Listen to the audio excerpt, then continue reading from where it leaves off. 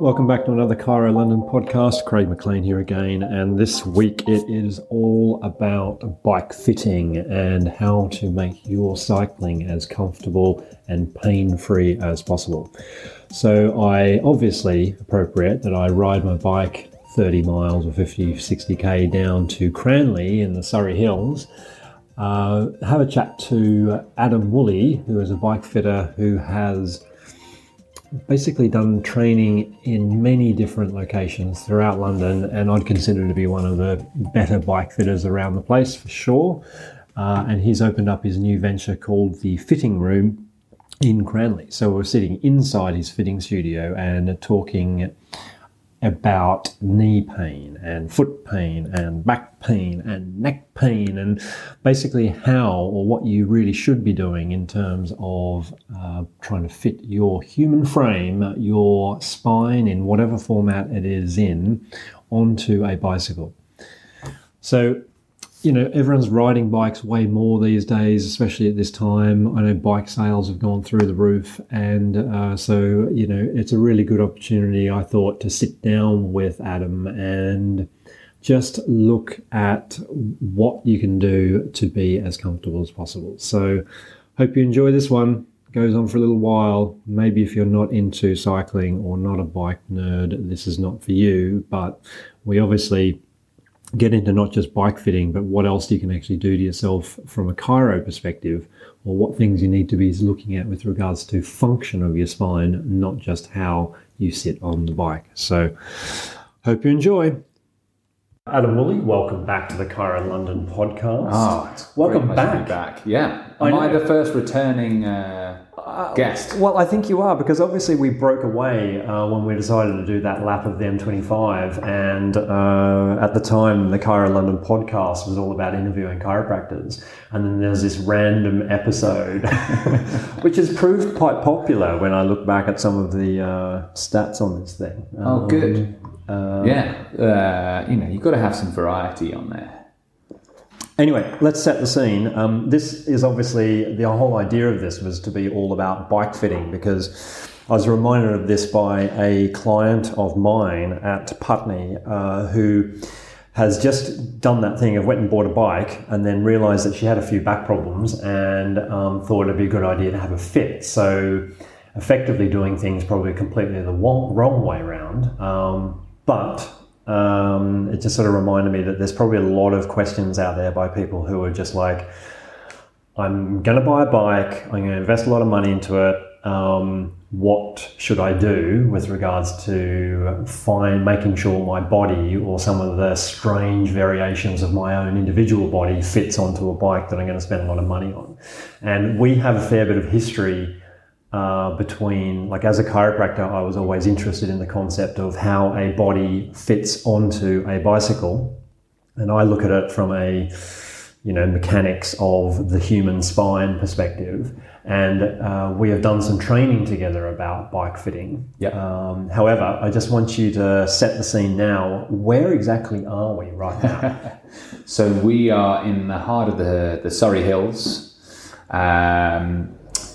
We are in the town of Cranley, and we are in a new shop. It says the Fitting Room on the front. Technically it's the Fitting Room and the Fettling Room. I've set up with a friend of mine, Chris. He's doing mechanics, top level coffee, and I'm doing bike fitting and custom bikes under the same roof. And we're sat in the fitting room. Used to be a dress shop, so play on words there. We're in the fitting room as it was, now a different type of fitting. And we've got a couple of coffees. The weather is really rather nasty outside, and you've made great inroads into the headwind on the way down, hoping that it'll stick and give you a boost back to London. But no, we're about 30 miles south of London, and chatting all things fit. I've got to say, it's a bit brutal getting down here. I don't know if I'm just actually getting old and feeling my age, or whether that sort of headwind was just like mentally breaking me down. But did you need a big windbreak? Oh, so I did. It was easier riding around the M25. But look, let's go into it. This sort of the aim of this is to sort of try and break down all the different can of worms that is bike fitting, right? And on my little agenda that I've put together here, let's go on a little bit of the history, because look, as far as I'm concerned, like bike fitting is, fitting a human frame to a bicycle is not an exact science. Correct me if I'm wrong. I think that's fair enough. There are so many factors between a person and their bike or bikes. Yourself and myself, we've got a load of different bikes, different pairs of shoes, on off-road bikes, on-road bikes, and there is the guys at CycleFit talk about the fit window. Someone's saddle height is not to the 0.01 of a millimeter.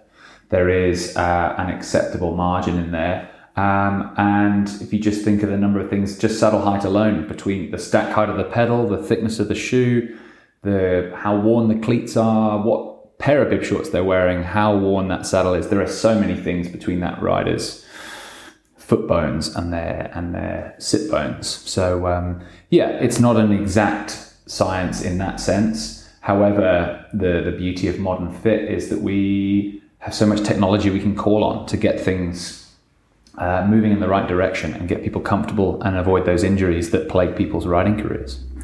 So you have done some. So let's look at some of the common places that people go to in London, right? So obviously, and I did refer Hoppers down here. Actually, do you know Damien Hopley or not really?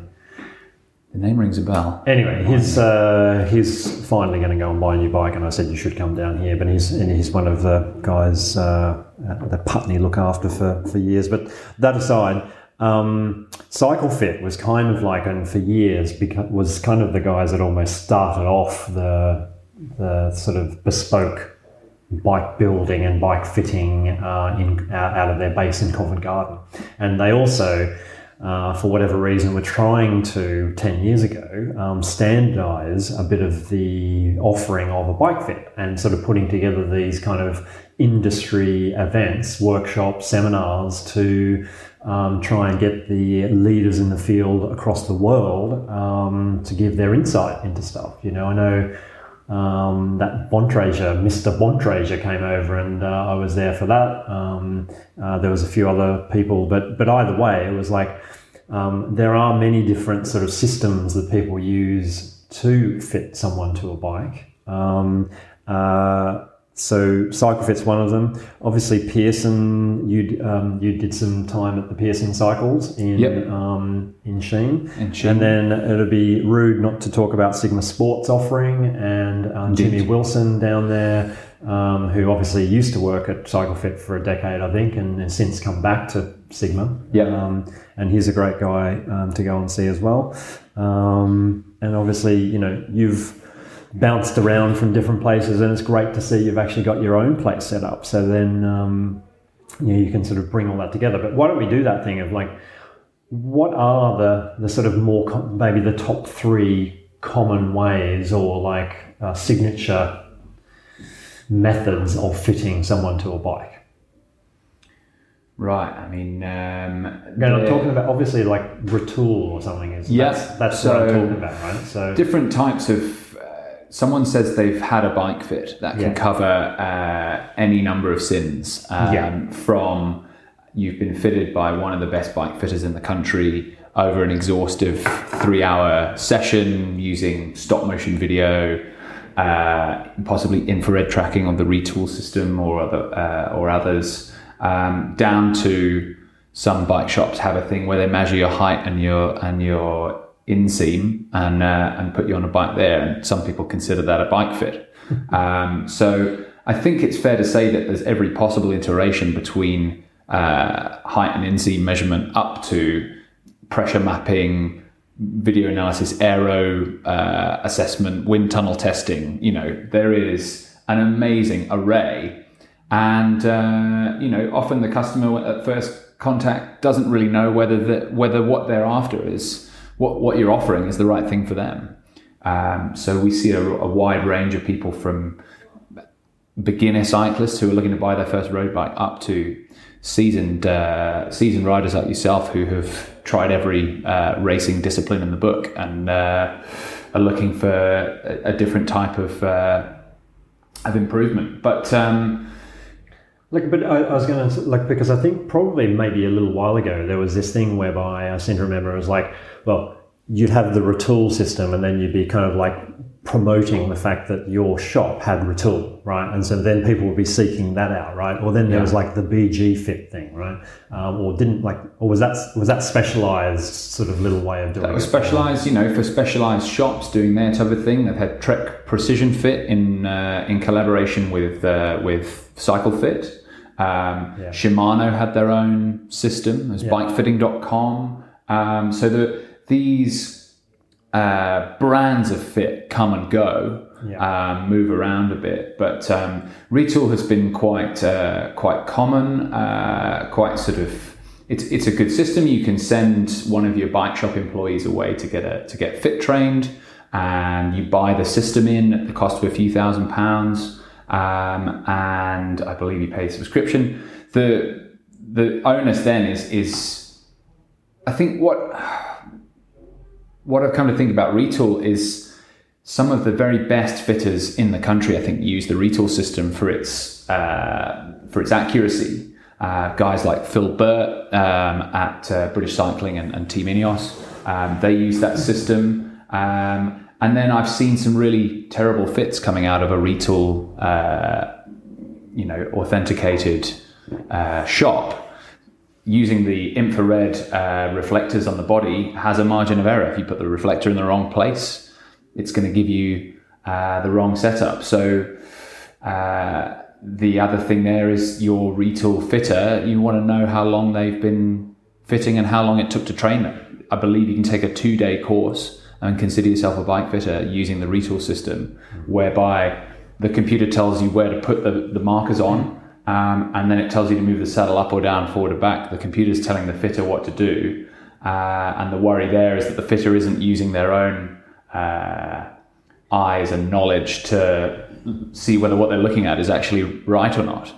So it can spit out some errors. So let's just maybe back it off a little bit, just for those that don't know what the retool system is. It's literally a case of like putting stickers on the major landmarks of the body, which then has this quite nifty computer program which kind of maps out this kind of 3D model and measures it all for you based on where you put the stickers on the body. And it's quite a cool bit of kit. But like I said, I think what has happened, if we step back from that again as well, is that I think the best offering of any fitter is someone who has a ton of experience and has probably gleaned stuff from all these different systems that we've spoken about, spent a decade making loads of mistakes or sort of learning a lot about things, and then coming up with, as you say, using your own brain, eyeballing the problem and just sort of trying to be a little bit creative with it. And then and that's where I think it sort of turns into, well, that's what I meant by it's not an exact science, because it's not like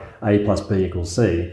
It's like a case of like there are so many different things that can actually happen. And the retool system is one of that infrared tracking is one of the tools that a fitter can use to do a better job, along with freeze frame video analysis, as well as manual tools. A lot of stuff you're measuring with a measuring tape or a goniometer, to check the angle, like a big protractor. And you want to use all of those things in collaboration and make sure that your fitter has plenty of experience. If you're going to shell out, a few £100 for a really good fit, make sure that you're getting someone who has lots of experience of different systems and fitting different types of people.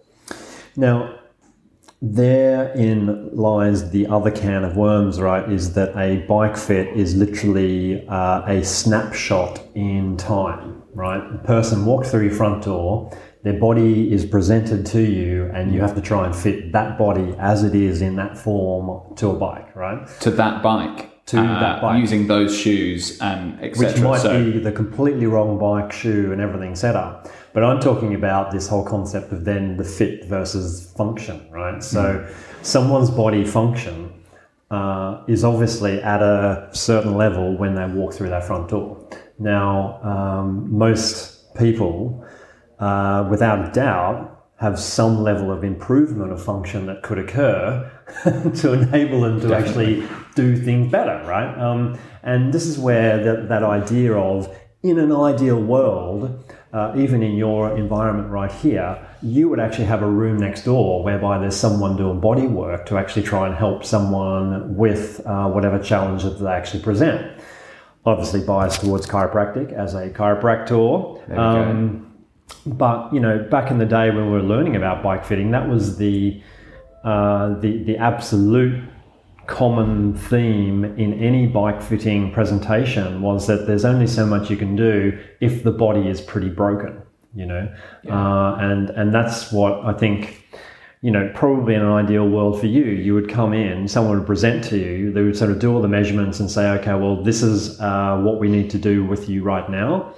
Now you go away for 3 months, go and see the chiropractor twice a week, go and do some yoga, go and do X, Y, and Z exercises to strengthen and improve your flexibility. Then I'll get you back in 3 months and actually we'll put you into a position which is better for you to be able to ride your bike faster or whatever it is that your outcome is, But certainly that idea of you cannot get into this aerodynamic position with currently with what your neck is able to do, or you can't get into that position because your lower back is like a lump of wood. So that's the ideal versus the reality. And you've always got to play that balance, and it's everyone's circumstances as well. You're talking to someone who has hardly any time, but they are desperate to get some their release is to get time on the indoor trainer, for example. They're experiencing some pain that prevents them doing that.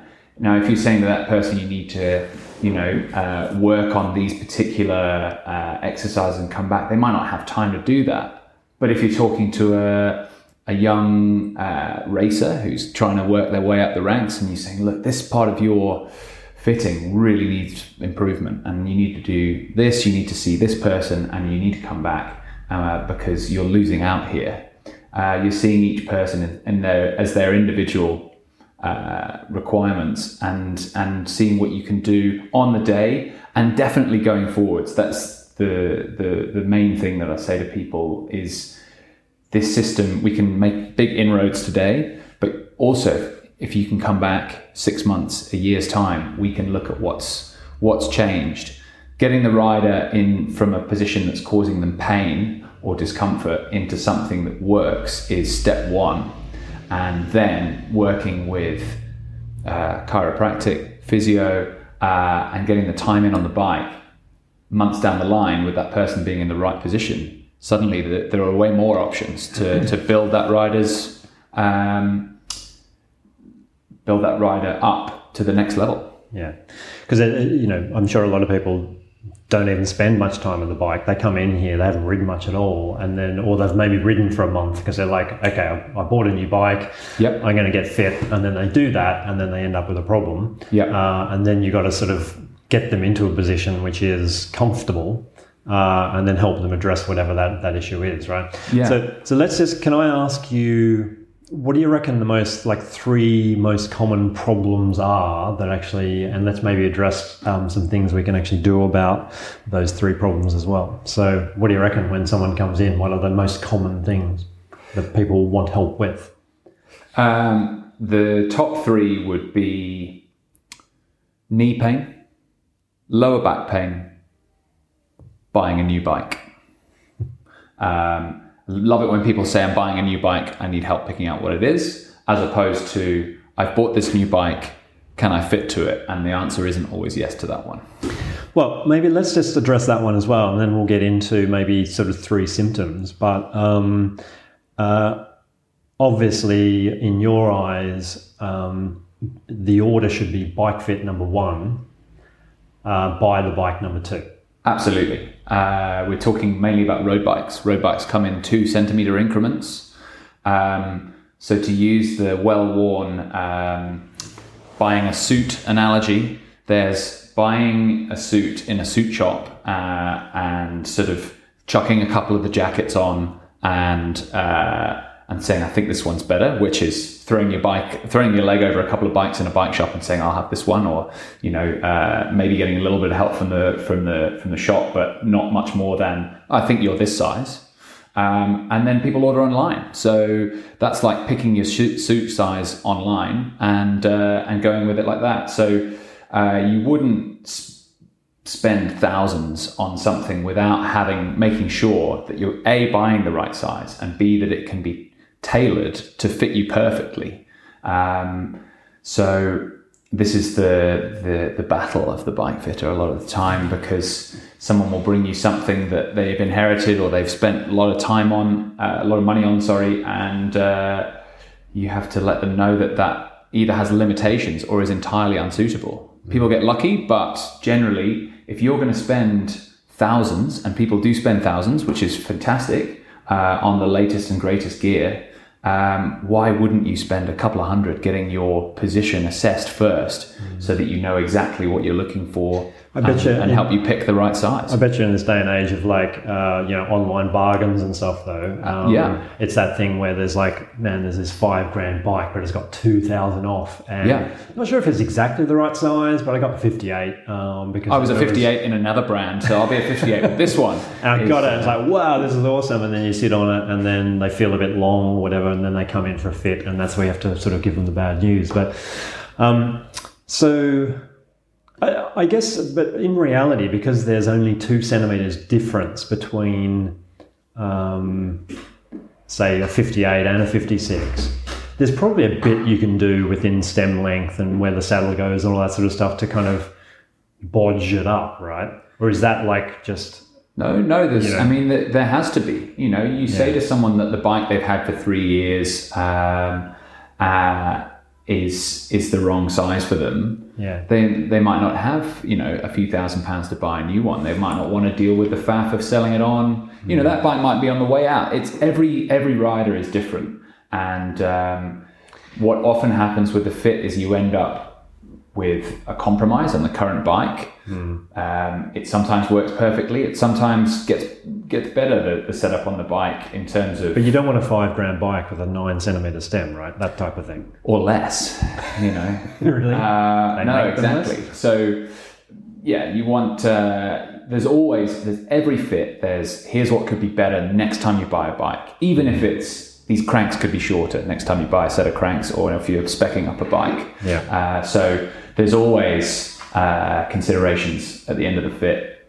Sometimes that's sell this bike immediately. So give us your comments on, and I know you have let's talk about your new brand of bike you're actually bringing into the UK.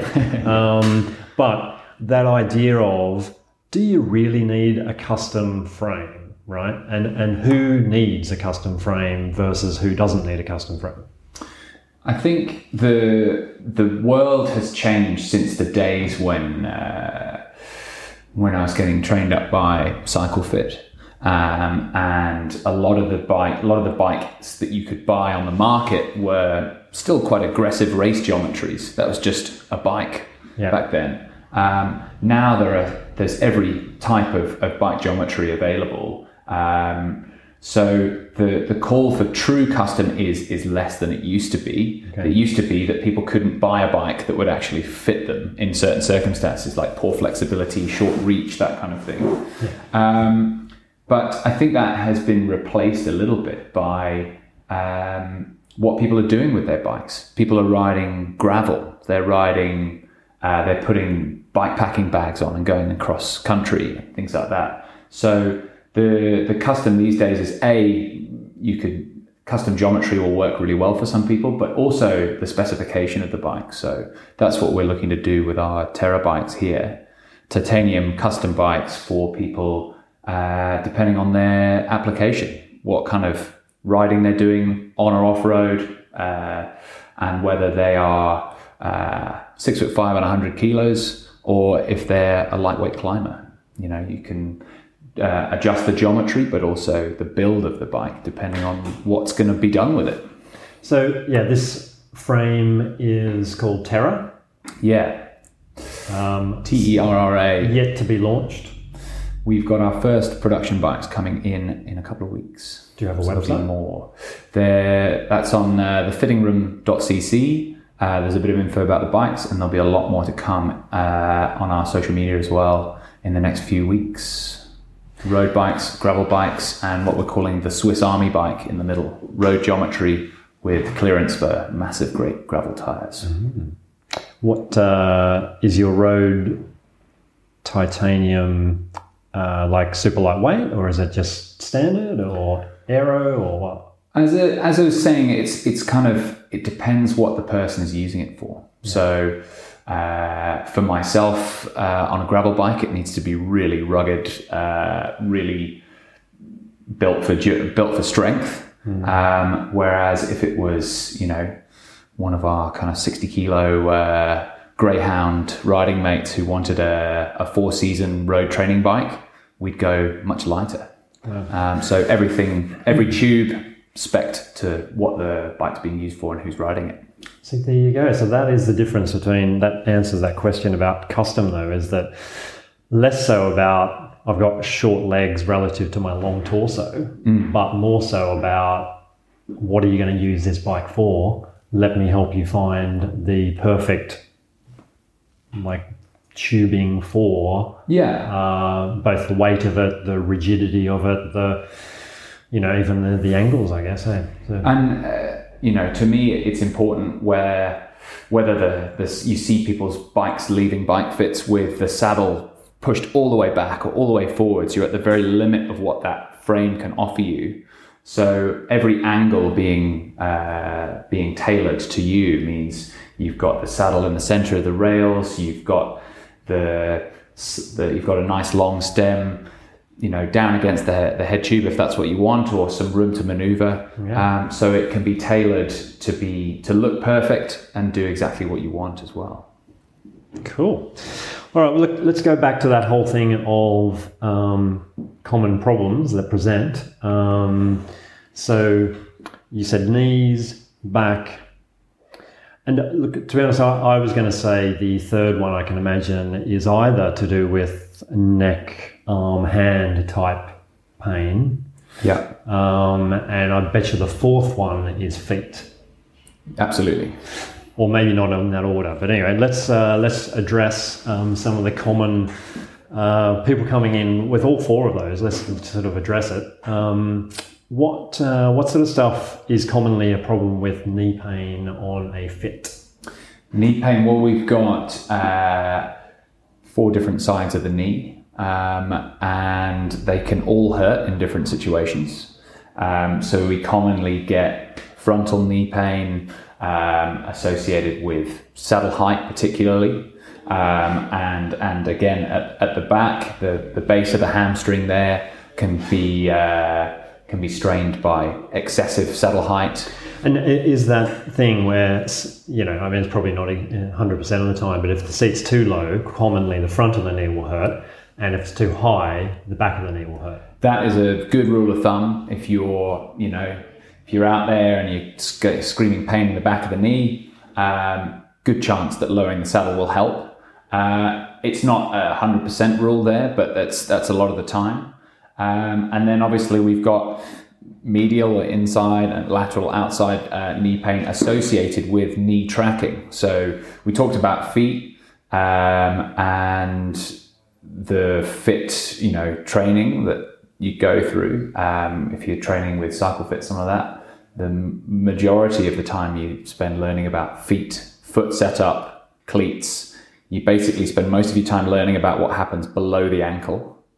And there's good reason for that. And just watching the Vuelta the last few days, you can see even the pros don't have it right in terms of how their shoes and cleats are set up, and how their knee is tracking between the hip and the ankle. And that can then feed into saddle discomfort, movement of the lower back and the pelvis, again resulting in lower back pain. So the knee and lower back troubles are often connected.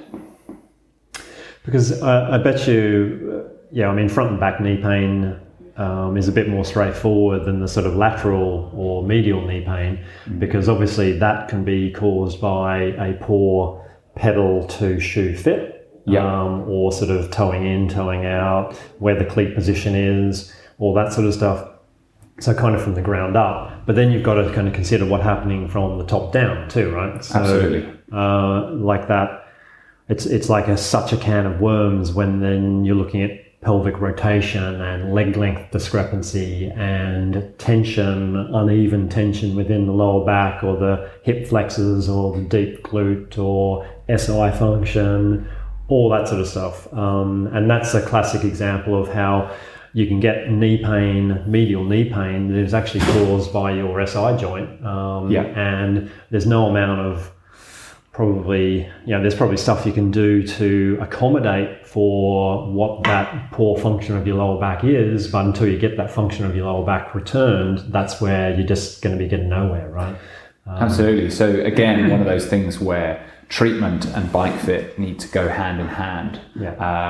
One thing and the other, neither one thing or the other can fix it. And this is something all the time, people say, I've been seeing a chiropractor, I've been seeing a physio for months and we're making progress, but we need to make sure that the bike is optimized and not furthering this problem. So we do get into that quite a lot. So let's go to lower back pain then. What are the common things you see with lower back pain? So as we were just talking about, it can be to do with knee tracking and saddle height, either excessive or high saddle or low saddle, can cause a rocking of the hips, which is then twisting the spine uncomfortably at the base there. And then also you can have excessive reach of the handlebars. And quite often you see both. So someone's poor spine is being twisted probably forward and back, side to side, and being stretched forward by a bike that's far too long. So with the sort of lower back stuff, and that's where I guess you're also looking at leg length discrepancy as well. So you're either reaching too far or the saddle's just wrong in numerous different ways, which then, but then that really common thing that you can see when someone's riding in front of you and that right hip drops all the time, if it's one hip in particular, it's amazing how many people come through and you spot a leg length discrepancy that person has no idea they've ever had. But things you find when you clip your feet into fixed pedals, and draw yourself between that and a saddle, it's going to bring out any imbalance or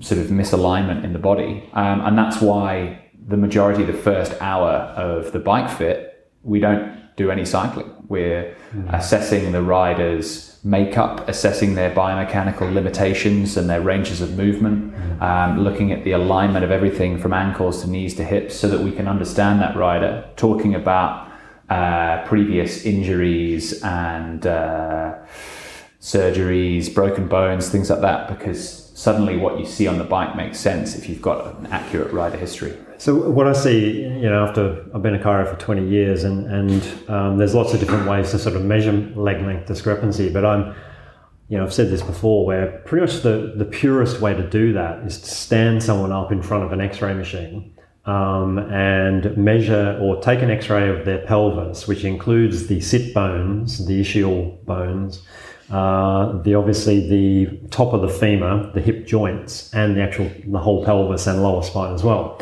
Now, obviously, the ground being level, then you take a measurement from the very top of the leg, and that's the purest way of actually measuring leg length discrepancy. And that's where I think, like anyone that you actually see that you suspect having leg length discrepancy probably should end up with an x-ray of a standing postural x-ray of their spine to get an exact measurement of that. It'd be hugely helpful. I mean, it's interesting you mention it because this is what drew me to bike fitting. I started working at Pearson's in West London, and I was instructed to have a fit as I would be talking to riders about their bike fit and booking them in for bike fits. And we just had a fit with top fitter at the time was Stuart Jeffries, and he discovered that one of my legs was a centimetre longer than the other by his assessment on the day, and it radically affected my bike fit and left me sort of awestruck as to this system of bringing the rider and the machine together. And that was where I first knew that I wanted to be involved in bike fitting, and that's... Did we ever get around to x-raying your pelvis then? We did. You described it as the final scenes of the Titanic. Because we obviously did that so long ago, I've forgotten, but now you say that, I vaguely remember that you have a monstrous difference in, I don't know what we actually measured it on. I think we're somewhere around 10 or 11 mil, which... It's not as much for me at 6'5" as it is for shorter riders, but I think because you have such a large pelvis, though, it probably... You say the sweetest things. You know, I know the way to sweeten the deal. But like that sort of rotation is then magnified because of the size of the bones, really. But yeah, so my fit was adjusted all those years ago. I still have the adjustments to the shoe to this day, and I've dealt with a lot of riders with leg length discrepancies ever since. And have you been riding with shims under your cleats since that time, pretty much? Yes, there has been and should be for anyone with a significant, measurable leg length discrepancy, sort of regular checking on how that is, and the amount of stack and the amount of wedging between the cleat and the shoe has changed slightly over the years. But yeah, and it's not a simple science either of like if you've got like 10 mil difference on the x-ray, it's not a 10 mil you put under your shoe. Like I mean, how many mil do you sort of on average have on your road shoe now? I only have 3 millimeters. Yeah. So we're looking at plugging somewhere between a third and half of the gap, but that's really a rule of thumb to start things off. Yeah. And as with a lot of interventions, as we call them, on the bike during the fit, we do a lot of trial and error. You know, you try the spacer in there, see how the rider looks on the bike, and try something else, see which works best, because despite all of the hyper accurate tools that we use, sometimes with something like a leg length discrepancy, you want to see how it affects the rider, how it feels for that rider, and find the best compromise. Very good. I think we've covered a lot there, but let's move on, because we might as well just carry on up the body here. So you're talking about sometimes you're too stretched out on the bike, or the saddle's in the wrong position. Now that obviously has a big impact on the neck and nerves that leave the neck and going down into the hands as well. So what common things do you help people out with when they present with that sort of neck pain? And I'm assuming most of those people, because I passed a guy here today who's obviously was 60 odd and had zero neck range. You can kind of see he's just stuck on the bike in that really uncomfortable position and couldn't really move. How do you deal with people like that? So. It's often a function of the reach to the bar, the width of the bar. We change a lot of handlebars, and your bike tends to come with a set of handlebars, and very few people change the width of their bars on the bike. And excessive reach, and particularly excessive width, can lead to a lot of strain, a lot of extra work in the upper back, the shoulders, the neck. And I often just look at someone riding at the beginning of the fit and you think, in no other part of life do we crank our neck right backwards as though we're in the front row of the cinema, and hold it like that for hours. And that's what we're doing on the bike. So it is an unusual function of the neck that we do for hour after hour. And so the setup of your handlebars is one of the final parts of the fit, once we've found the appropriate place for the saddle. But there are often big improvements to be made there in terms of comfort, because a lot of people say their riding is shortened by pain, discomfort in the neck, the shoulders, even the elbows. You see a rider with their arms locked out, their spine heavily curved, because their handlebars are in a different postcode to the saddle. That can lead to numbness and pain in the hands, the wrists, the elbows, and then strain, pain, discomfort in the shoulders. And it doesn't need to happen. And more often than not, you're bringing people from too wide to slightly more narrow, is that right? Yes. Or it can it's be one the of other way. as we were talking about earlier, bike geometries have come a long way. You can buy a bike geometry that works for you. A lot of people come into cycling like myself from other sports. And so finally we can buy bike geometries that fit people rather than racers. But there are places where the industry is still behind the times. Bikes are generally sold with cranks that are too long, given what we have known for years, not have learnt recently. And handlebars are normally too wide. I've got a big pile of wide sort of handlebars in the back that we've peeled off various bikes because your bar width should closely shadow your shoulder width. Now, it goes without saying that someone who you kind of maybe make a little bit more upright and bring their handlebars in so they're in a more relaxed position, obviously could do with like a pile of rehabilitation of their neck, improved function of their neck, x-raying a lot of people's necks as I do every day. You can see a load of degeneration within the spine, commonly in the lower back as well. And that's what we try and help, is improve the function, the range of motion of the spinal joints. But, quite every day I'm telling people, look, you should move every joint within your body through its full range of motion on a daily basis. Yeah. And there's so many people who are just stuck on devices, computers, or just kind of like they start to lose a bit of function around late 30s and then they just kind of ride with it for 20 years. And then they're just kind of like, by the time they get to 55, they just got half the range that they actually should within their neck, And that's where you got to invest a bit of time in, it's that classic thing where some people wouldn't even think twice about dropping $3,000 on a set of NV wheels. But the idea of actually spending 50 quid down the chiropractor a few times in the month seems alien to them. It'd be like only ever buying upgrades for your car, but never getting it serviced. Yeah. It's going to end badly. And we always come back to this madness of spending thousands and thousands of pounds on the bike and not spending any money on yourself, making sure that you're well maintained and that you're even adjusted to, or the bike is even adjusted to you. There is no sense, nor has there ever been, of I'll adjust to the bike over time. That's not how it works. Yeah. Now, you did mention there before crank length, and that quite often bikes are sold with cranks too long. Give us some more detail on that. The few studies that I've read, so that you fine listeners don't have to, we across amateur all the way up to pro riders, the analysis shows that crank lengths of between 140 mil and 220 mil make very little difference to the amount of power you can actually put into them. So one of the things that we've, before technology was able to show us otherwise, you'd think longer crank for a longer rider, longer crank for more leverage, but actually the difference between certainly the range of cranks that you can buy, somewhere around 165 mil up to 180 mil, there's not a lot of difference in the amount of power you can generate.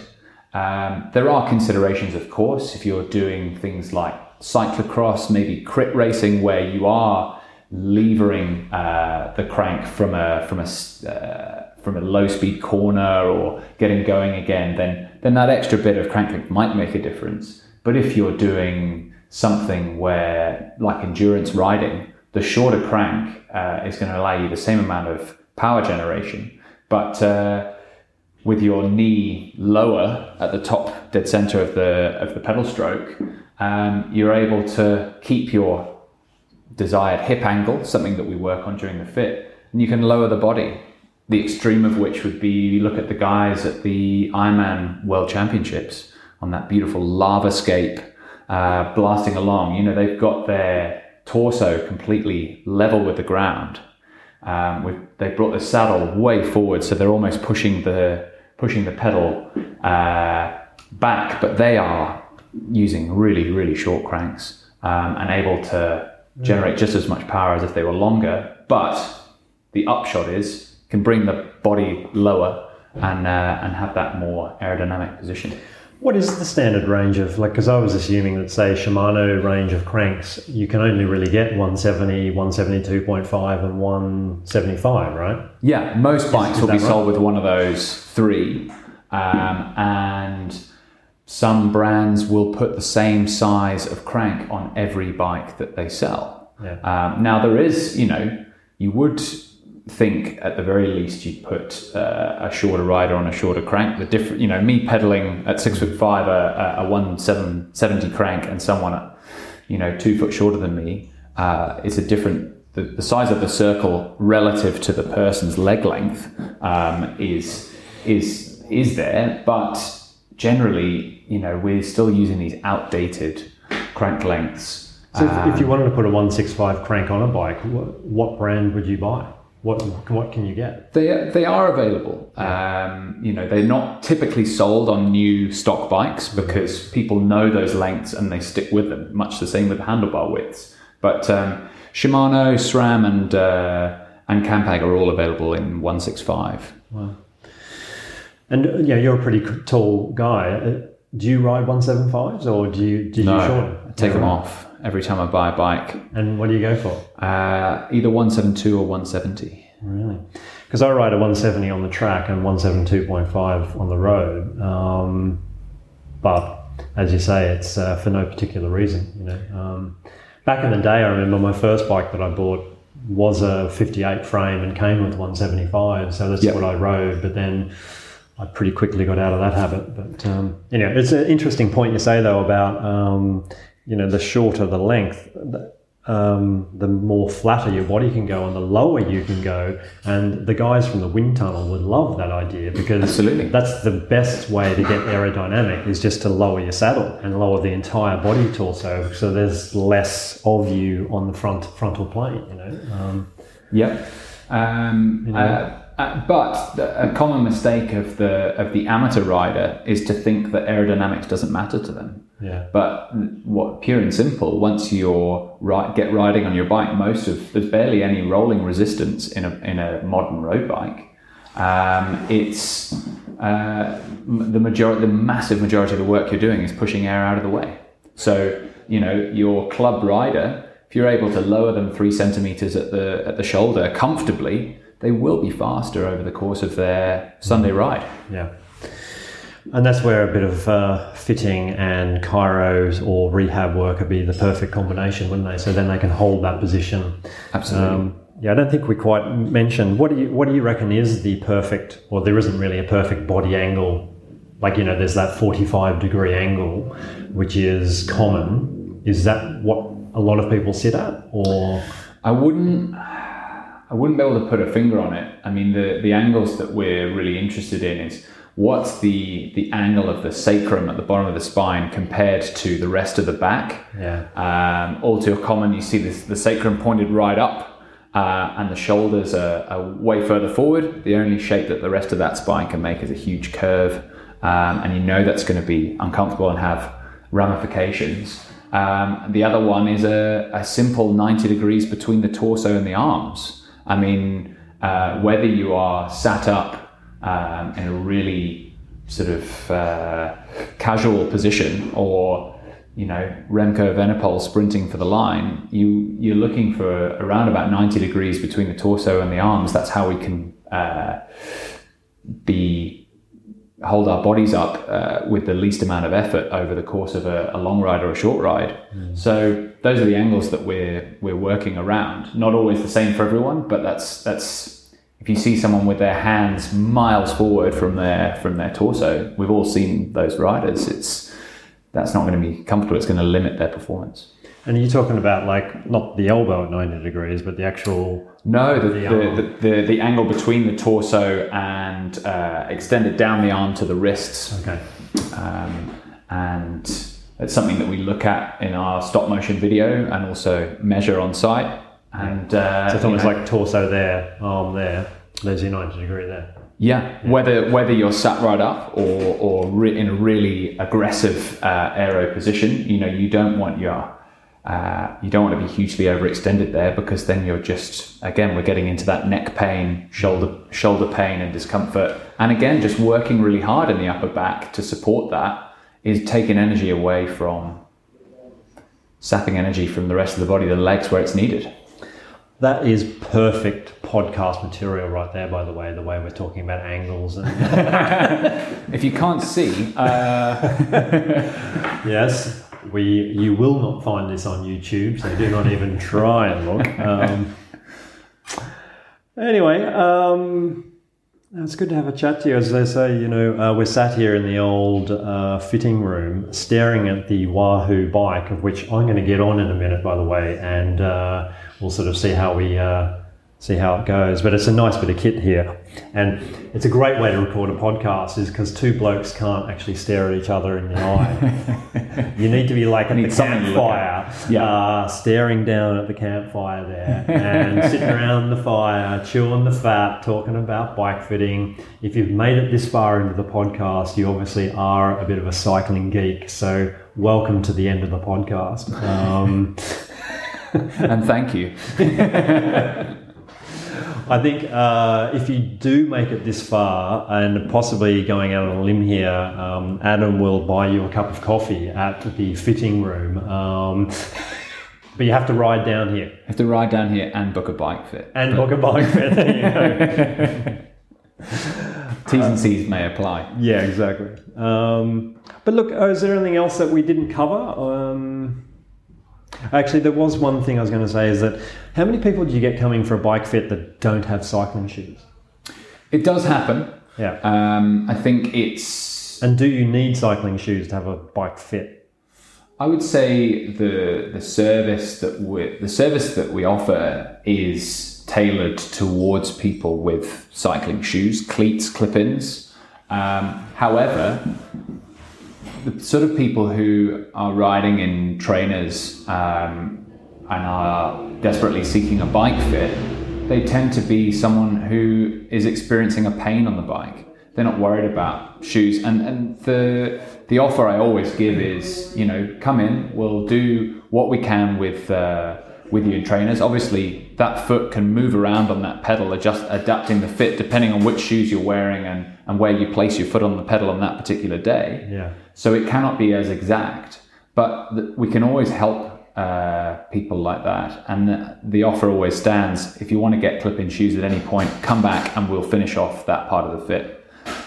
So it's, as always, a bike fit cannot be a one-stop fix.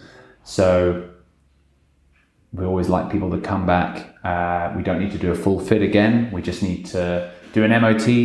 Someone's bought a new saddle, new pair of shoes, different set of handlebars. That will have made a change to the fit, unless you're super careful. So seeing your fitter is not a one-stop affair.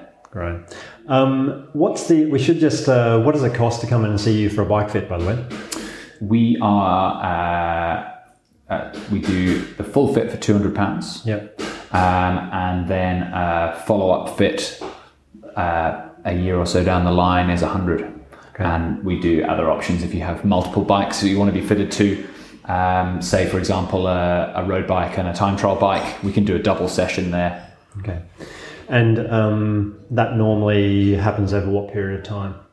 That would be between 2 and 3 hours generally. Yeah. Book a 3-hour slot in your diary, as will I. And 2 hours for the most simple fits, 3 hours if we really get stuck into something, or if we're making lots of adjustments, swapping over handlebars and stems, things like that, then 3 hours is about the longer fits we do. Cool. All right, mate. Look, thanks for taking the time to go through everything with us. I think in summary, get your fit sorted out before you even consider buying a bike.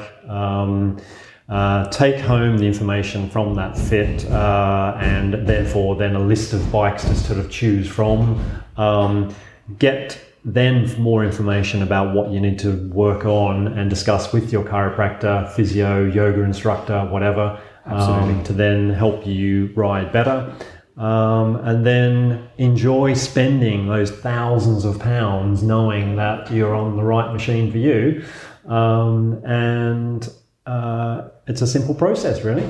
Yeah, and if your bike that you're on when you come for the fit isn't right, we'll identify exactly how much it's off by, whether that's relevant for the next purchase. And we've also, we use the jig here, the fit bike, to find the perfect setup and adapt your current bike as best we can. And then when you're looking for the next one, we can find the perfect device. Surely it is like the ultimate excuse to sort of come here. Is like no happier news when someone comes in with a bike they've had for 3 years and be told that it's completely the wrong size, and then that's the justification all they need to go and buy a new bike. It has happened. It's like went home to the family and you're like, I don't want to buy a new bike, but I've just been told I have to.